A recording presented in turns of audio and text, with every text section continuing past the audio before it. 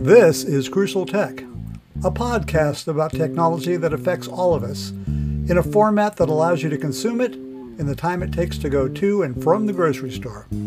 I'm your host, Lou Covey, and I probably know more about it than you do. And if I don't, I know someone who does. But first,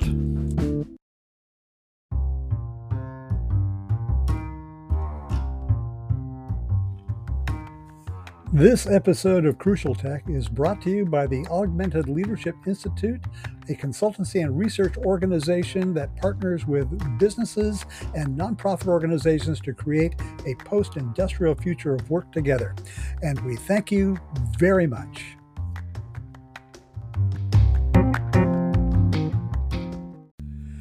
Artificial intelligence, or more specifically, generative artificial intelligence, is the topic in the news today. Not only on general news, but technological research, military, industrial, commercial, it's all out there.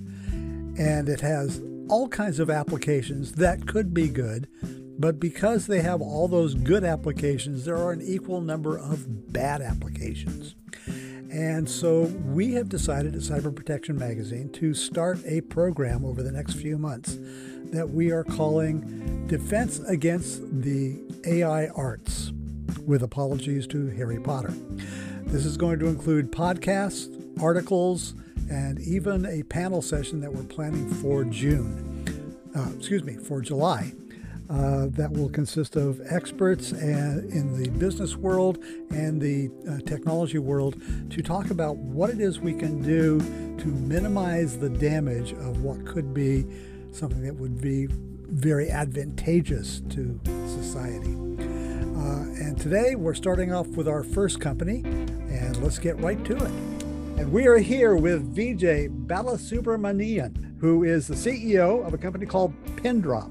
And this is one of these companies that you are going to have to know exists in this coming age, because as much as we might be scared of generative AI, and as much as we might want to think that generative AI is the greatest thing since sliced bread, it is going to cause some problems. And we've already seen it popping up with deepfake videos of world leaders and deepfake audio, and even articles written supposedly by real human beings that really don't exist. And we've got to figure out how to deal with it. And Pindrop is one of the companies that part of what they're doing is making sure that when we hear somebody's voice, it actually is who we're talking to. So Vijay, thank you for joining us. And I'm very happy to be here. And are you as frightened about generative AI as I am? Absolutely. Generative AI is an incredible tool, but, I come from the security mindset. I've done everything in security, and people in the security mindset are always paranoid. Right now, the biggest question is, when you're remote, how do you determine if what's on the other end of a remote interaction is human or a machine? And generative AI blurs the line pretty significantly. Yeah. And that's becoming a big, I noticed in your materials that you say that's a big problem in the call center world. And I'm kind of surprised by that, because I thought it would be the call centers that are using deep fake voices to contact customers. Yeah, so absolutely. It's not there's a subtle distinction. So there's generative AI, and with generative AI, you can create two classes of voices. One is synthetic voice. That is, it isn't a particular person. It isn't Lou's voice. It is just a machine-generated voice. And that machine-generated voice is an amalgamation of multiple people's voices created such that it's nice and resonant with the human ear. Deepfakes are voices that actually belong to real people, and you're creating a targeted voice. And that's the distinction. And the distinction actually helps in the call center world. There are call center companies, like you rightfully said, that are using synthetic speech to be able to have, like, for example, when you're speaking to a self-service system, it's not a bot. It is actually someone who sounds human.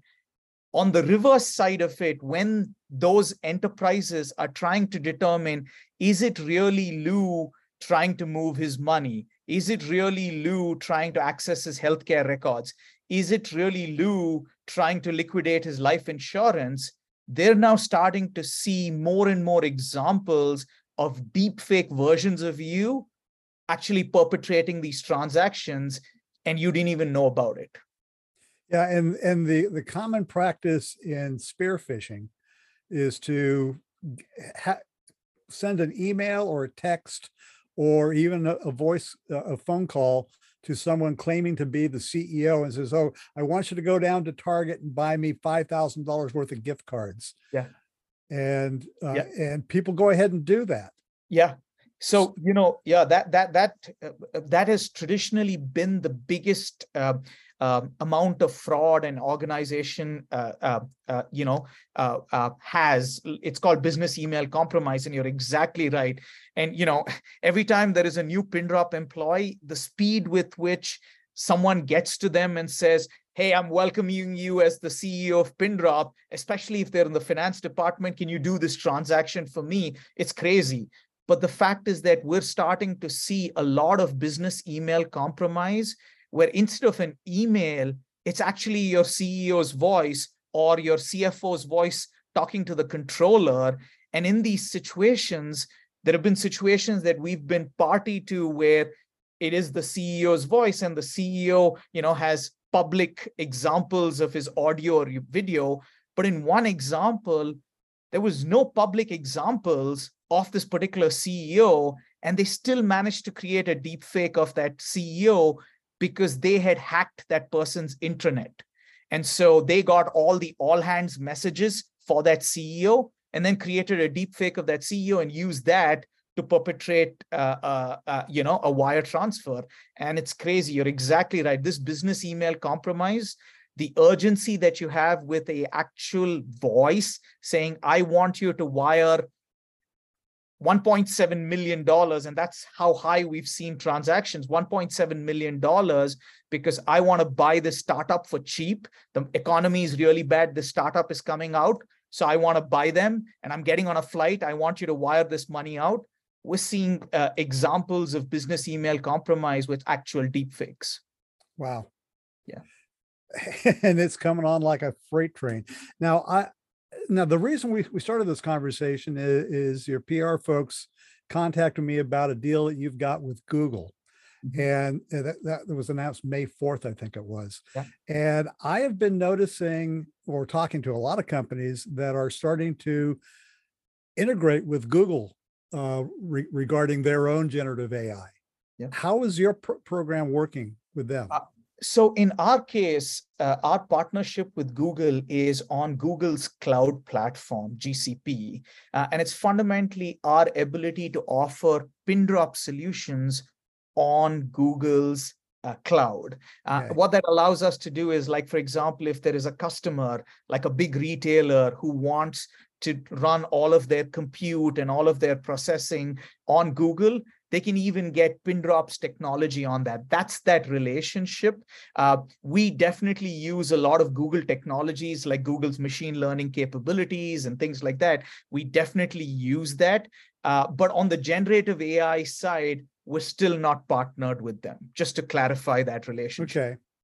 So essentially your service is being offered on Google Cloud. It's Yes. not something that Google is going to be offering to anyone in particular.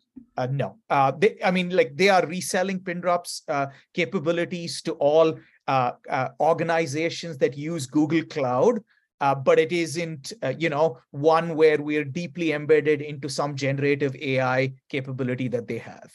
Yeah, and that's probably a good deal for you because when Oracle at one time was the leader in cloud, yeah, and in the past 12 months they've dropped to number 4.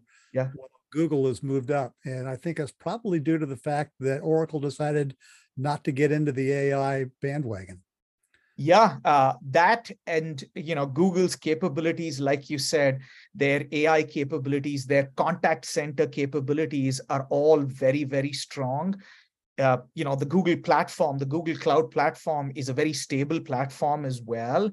But most importantly, I think Google is learning from organizations in the cloud world like Microsoft that know how to partner really well.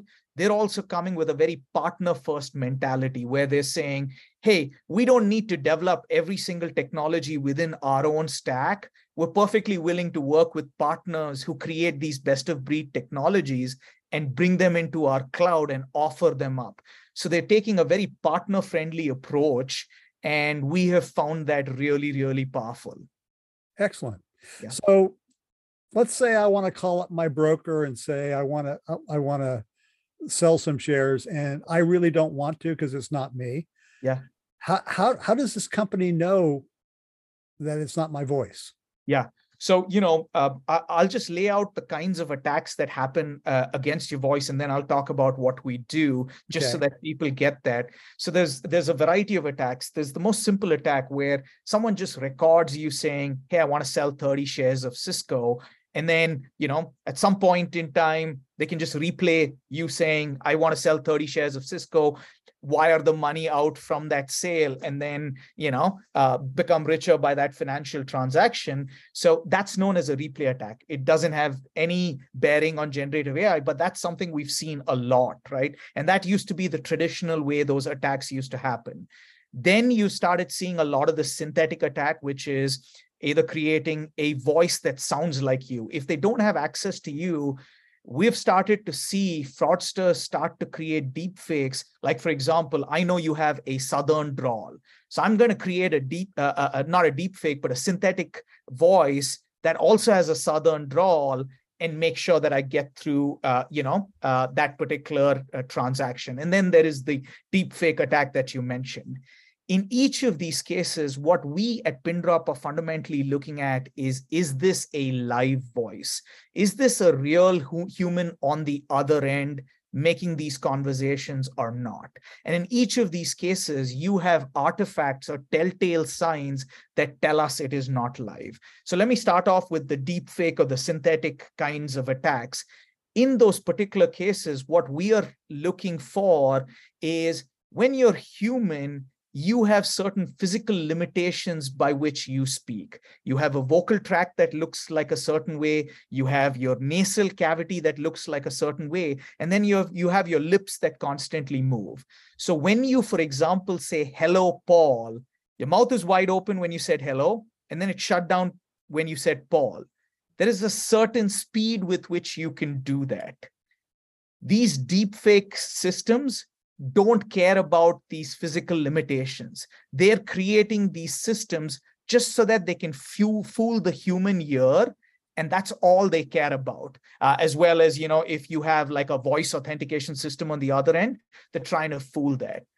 When we look at these things, we see, for example, there is a fraudster called Giraffe Man who uses deep fakes. If you come to Pindrop, every conference room is named after a fraudster we've got. One of them is Giraffe Man.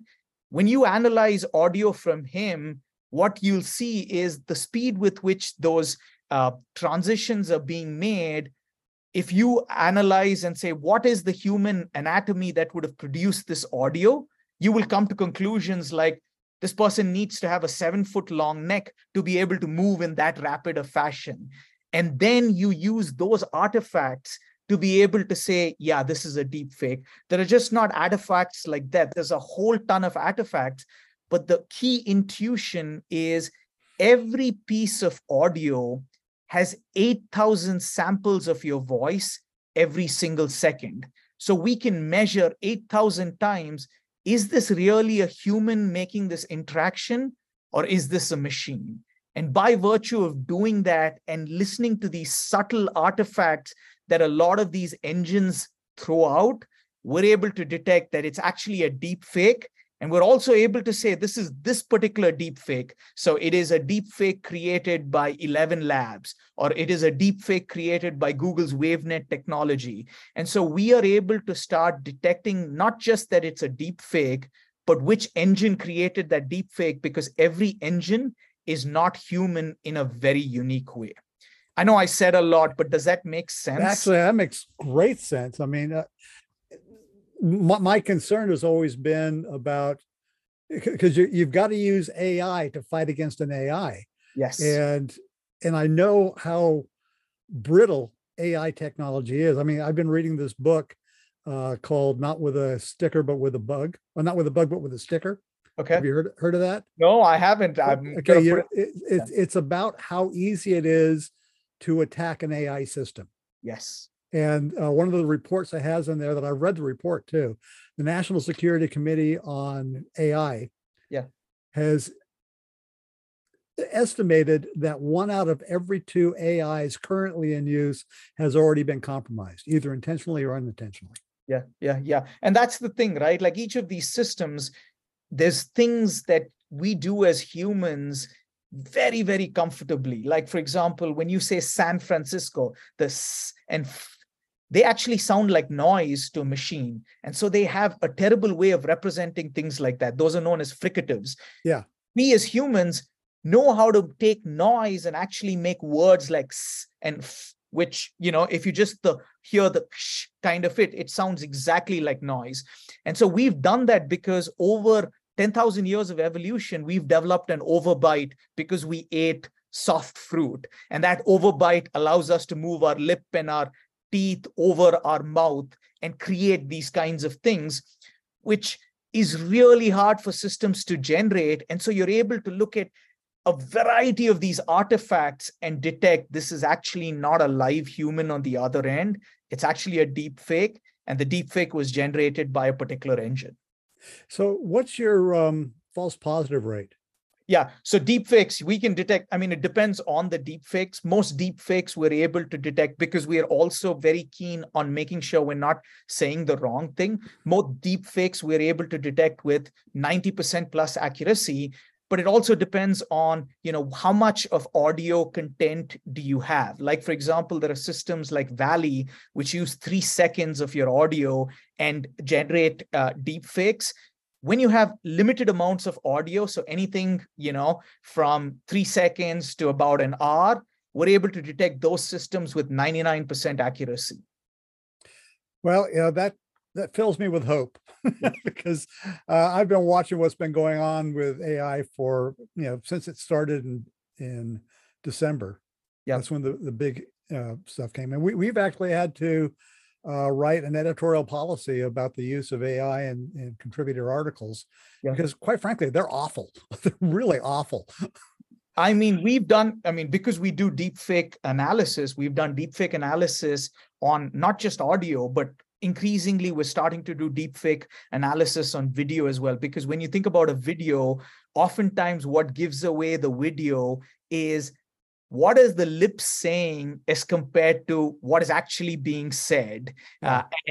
So we are actually being able to use deepfake audio to detect deepfake videos. And we actually, showcased our deepfake detection on Senator Blumenthal's self-generated deepfake audio in the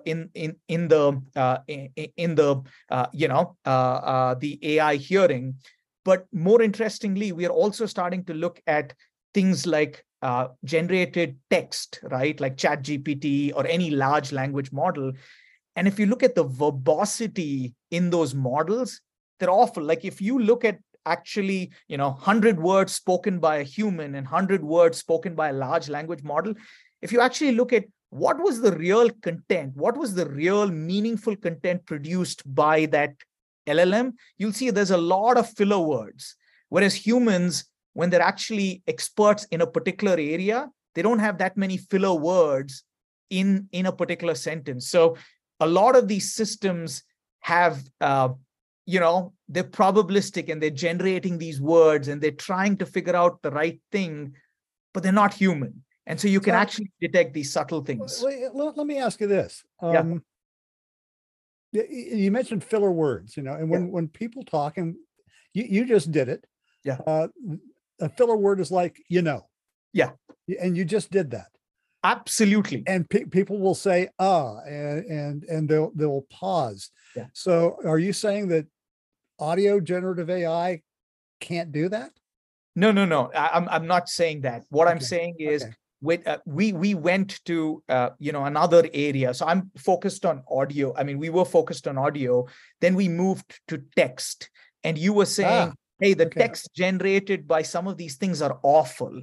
And the reason, I mean, when you analyze it statistically, why they're awful is they're extremely verbose. They have, I mean, like if you look at text generated by a lot of these large language models and you look at the answers, they're crazily verbose in their response to any question as compared to a human a subject matter expert trying to answer the same thing. Yeah, there was a study done at Oxford University decades ago, where they had two paragraphs that said exactly the same thing. Yeah. But one paragraph was 50 words long and the other paragraph was 500 words long. Yeah. And they gave them to both journalists and to English professors. Yeah. And 100% of the journalists chose the shorter paragraph. 100% of the English professors chose the longer paragraph. So I guess the lesson there is, if you're trying to figure out a deep fake, don't ask an English professor.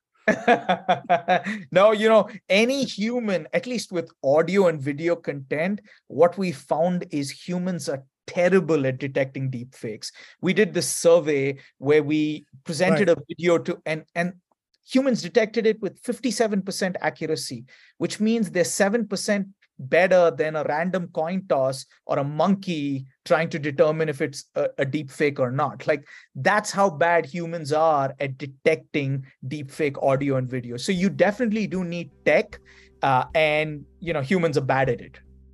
Okay, well, at least we know the tech is coming. So thank you for that, and I hope we'll be talking more in the future. Absolutely. So that's it for this episode of Crucial Tech. I hope you have some hope in there that things are coming to a good point with all this stuff, but we still have a long way to go. That's why we're doing this special series on defense against the AI arts. Next week, we'll be having another podcast with another company kind of in the same area, more generally involved in being able to detect an AI-produced piece of content. And there are other companies that are getting involved in this. It's kind of a nascent industry that's popping up. We're also going to be looking into having some panels and discussions over the next few months. And anyone who wants to support us, we're looking forward to hearing from you, from sponsors, from people who want to make donations to the cause. And one more shout out to Augmented Leadership Institute for sponsoring this particular episode, and a few more to come. This has been Lou Covey with Crucial Tech, a Footwasher Media production.